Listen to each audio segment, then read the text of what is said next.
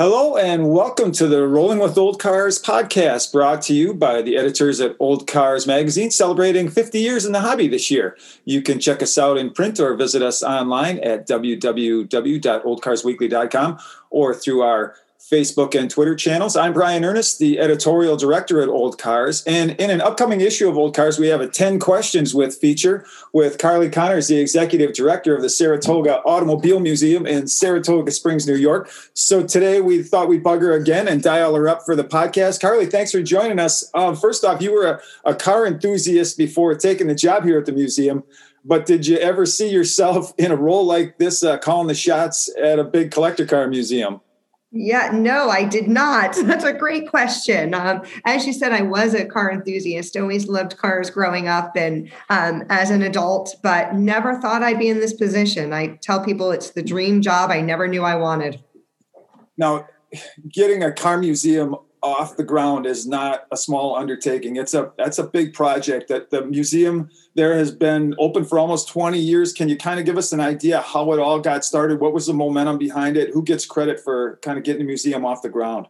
Definitely. I wish I could take credit, but I was not around then.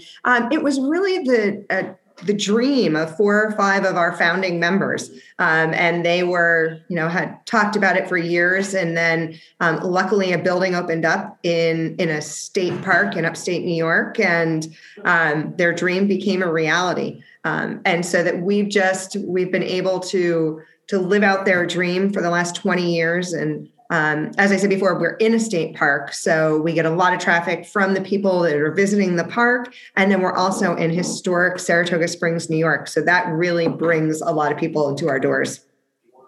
And also, Carly, the museum building itself, there's an interesting story there, right? It always kind of adds to the appeal of a museum or a collection, I think, when the building sort of fits with, everything that's going on inside. Can you give us a little history lesson on actually the building itself? Yes, we are in a beautiful building. Saratoga Springs is known for their springs and their water. And our building was an old bottling plant and one of the original bottling plants in Saratoga. And so it moved, the bottling plant moved to a bigger, more modern facility and closed and was abandoned for a while, for a long time. And it was just storage for the state. And luckily we were given the opportunity to come in and renovate it and make it our own, but still keep the charm of the old building. So it is a fabulous brick, just beautiful building. Now, give us an idea how many vehicles you've got on display and any of the highlight displays or any of the highlight cars you want to talk about. Yes. Well, we are in the middle of, we are finishing up a display right now.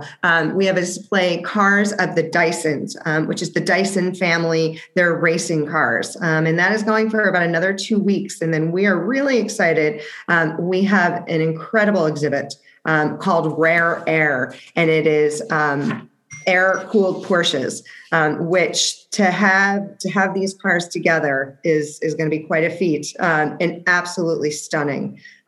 So we have 2 floors, and our first floor is changing. We usually change that once or twice a year. And so this exhibit will open May 7th, and we'll have it probably until November. And then we have an upstairs where our cars do not change as much, and those kind of stay in the museum more for a longer time. And most of the cars upstairs have some sort of association with New York State.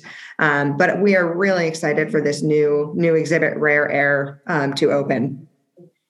I guess I'd be remiss if I didn't ask you how your group was affected by the pandemic. I'm sure a lot of the parts of the past year we'd rather all not remember and look back on, but overall, kind of give us a sense of how you weathered the pandemic and the shutdowns and everything else that everybody had to endure. How did the museum handle it? Yeah, at first it was scary. When we first received that official notice from the governor that we had to shut down, We were all in a little bit of a panic, from the board to the staff to myself and the volunteers. But we actually took that time to really sit down as a team and did a lot of Zoom calls and put together a strategic plan. We also cleaned out the museum, did a lot of painting. It was an opportunity for our art director to put together this rare air exhibit and kind of what his dream exhibit would be. So we really took the time to refresh and get back on our feet. And then we were lucky enough, when the governor told us we could open in July, we opened right back up. And we've seen just a steady increase of people through our doors. I think people are ready to get out, really ready to get their cars out. In upstate New York, we don't have the best weather in the winter, so people are ready to get out there with their cars. So luckily, we had a lot of supporters, and we were able to take advantage of the government money. So we are still on our feet and excited to let people through the door again. And the cars that you get on display, they're just from car owners that you're connected with, or folks that you know who are kind enough to kind of loan their cars out for public consumption for a while. That's kind of right. Correct. Right? Yep. We are, once again, really lucky for the support that we have through our board members and other car enthusiasts, where they just lend us their cars and they put a lot of trust in us. We've had a couple cars that have been here since we opened almost 20 years ago. And we don't own many cars here at the museum. We are just caretakers of them for the owners. And, you got some events coming up as the year goes along. I know you get a busier calendar as we get into the summer months. What are some of the things that are going to be coming up that people might want to know about at the museum? Yep. We are, after taking kind of a short hiatus last summer, we have almost every weekend in the summer booked with different car shows, lawn shows. And then we also have our big auction, our automotive auction in September. This will be our 5th year of it. It's the largest fundraiser that the museum puts on. And we will be auctioning off about 400 cars that will go across the stage and are ready for people to bid on them. And you were Audis? Is that your passion? That was yes, that's how I started into it. I'm a big Audi fan. And I am on the board of the Northeast Audi Club, and my dad got me into Audis, and I've loved them from when I was 16 and started driving my first one to now.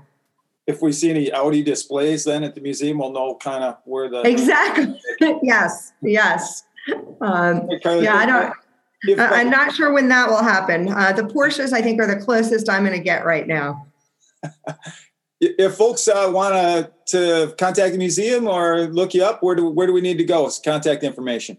You can go right to our website, SaratogaAutomuseum.org. We are also on Instagram and Facebook and all the social media. But please feel free to check us out on the web. Terrific. Thanks again for your time, Carly. Twice in 2 weeks. We won't bug you again for a while, but that's okay. I enjoy talking. You're easy to talk to. A reminder to look for our interview with Carly coming up soon in the pages of Old Cars. That's going to do it for our podcast this week. A reminder to check us out at www.oldcarsweekly.com and on our Facebook page and other social media outlets as well. Make sure you sign up for our free weekly e-newsletter. And that's going to do it. I'm Brian Ernest for all the folks at our Old Cars headquarters. Thanks for joining us on Rolling with Old Cars.